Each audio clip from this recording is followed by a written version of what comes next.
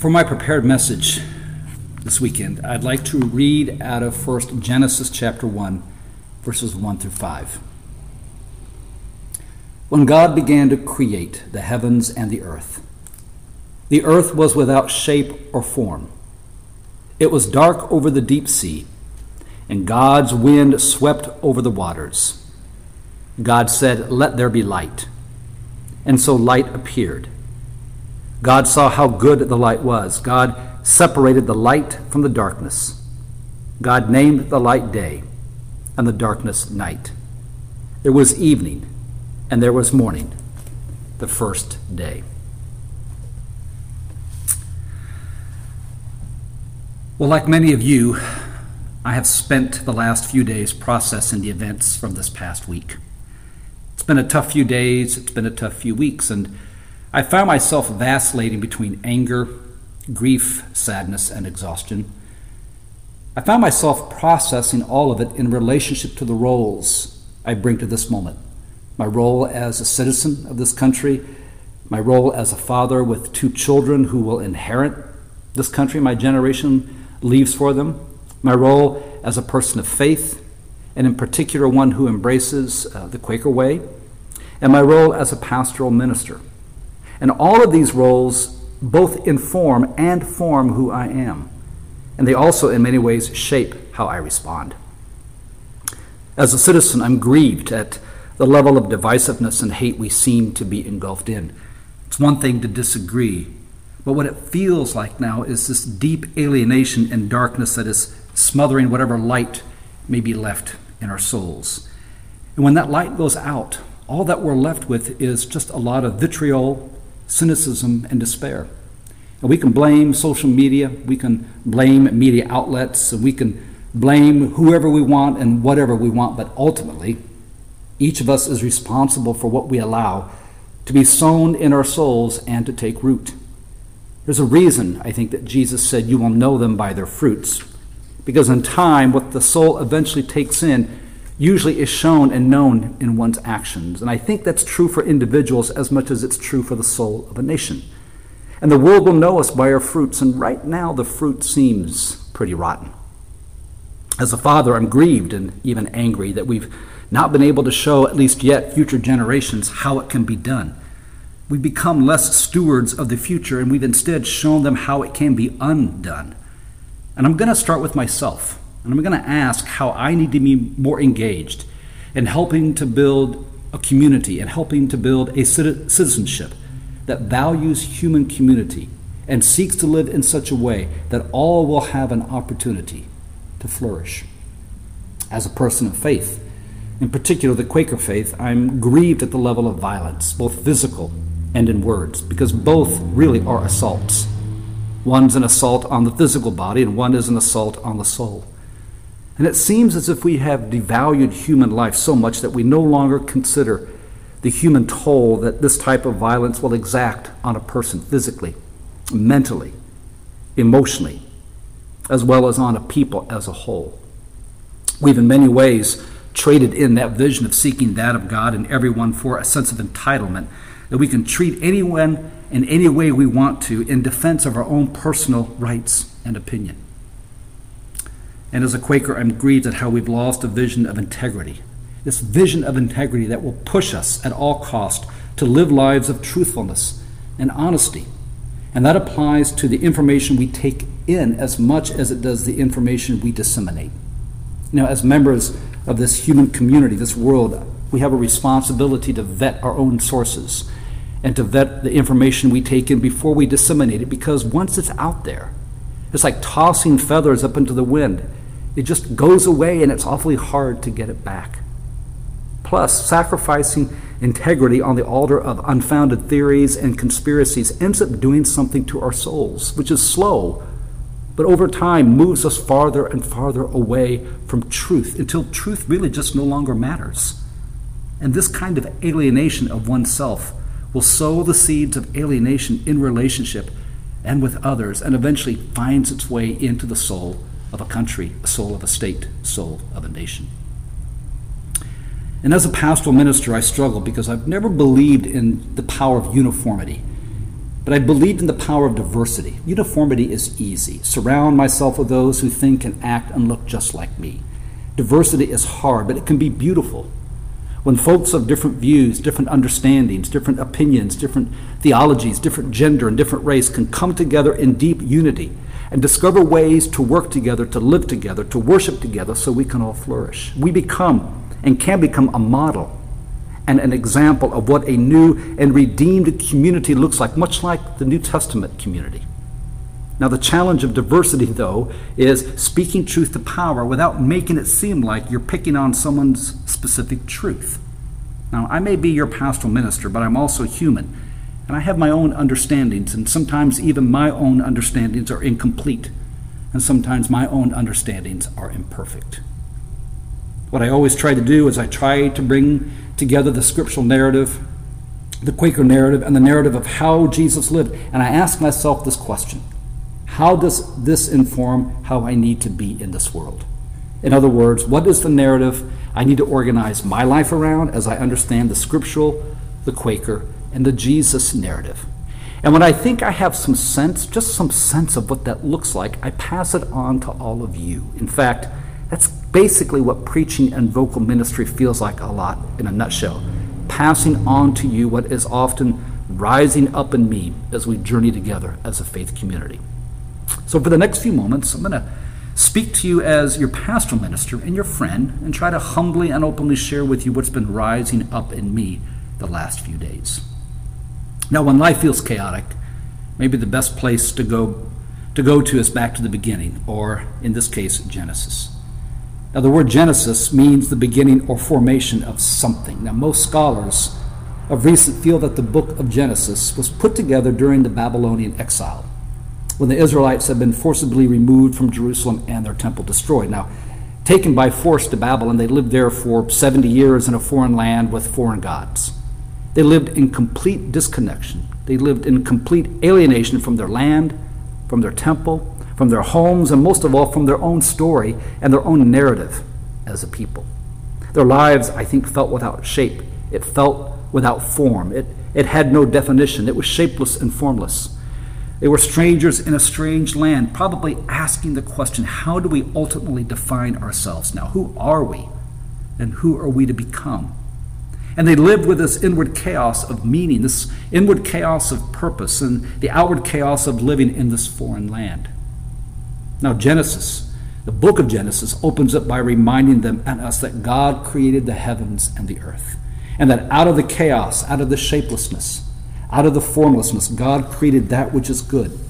And God takes this raw material of existence and creates life. God takes this raw material of existence and creates form and shape, which gives life meaning and gives life purpose. God takes the raw material of existence and creates that which is good out of what seemingly feels and looks like not so good. And more than that, God brings forth light out of the darkness.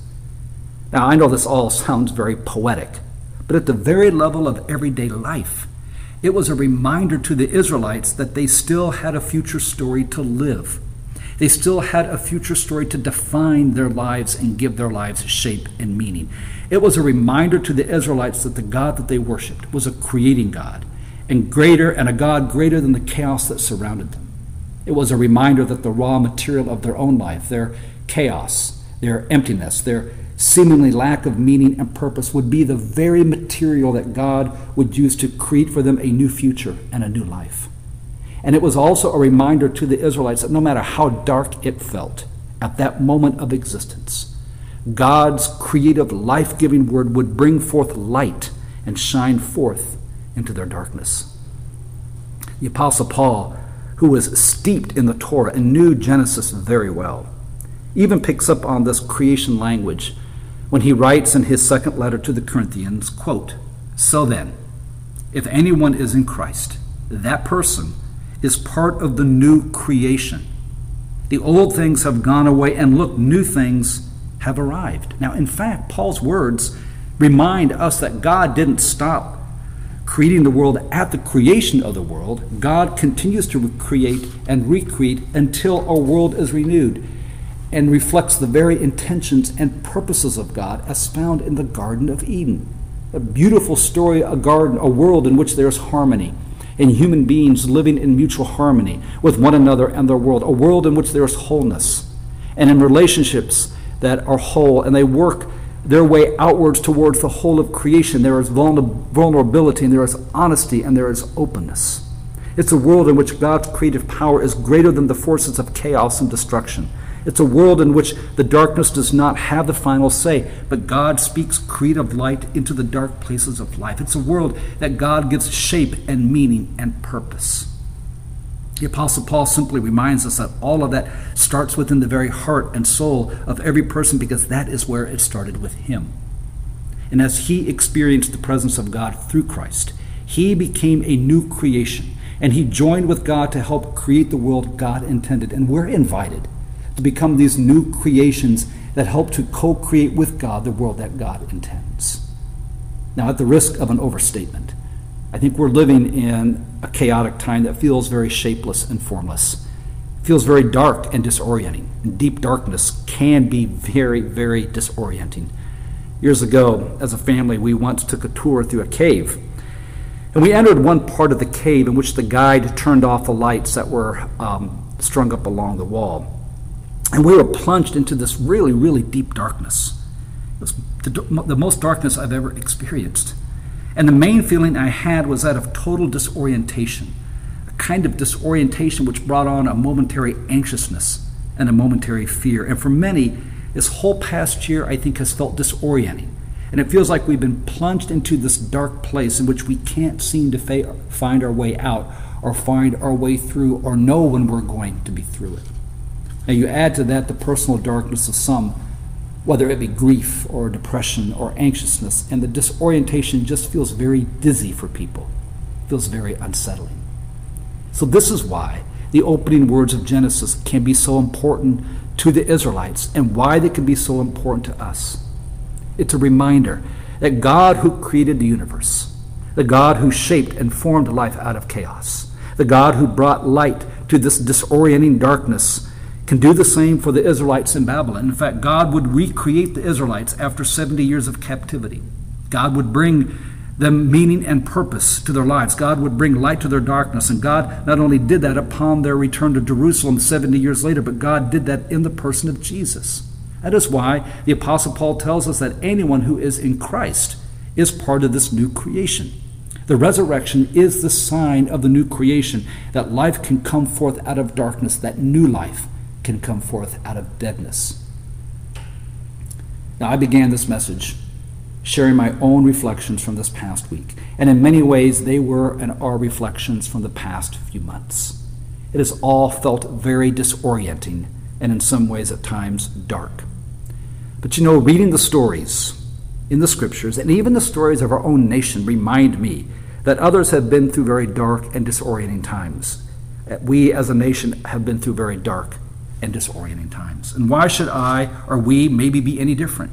We live in a world that we try hard to control, but we soon learn that life can be unpredictable, and we can't control all the events. Or our actions have consequences, and now we must deal with the consequences of those actions.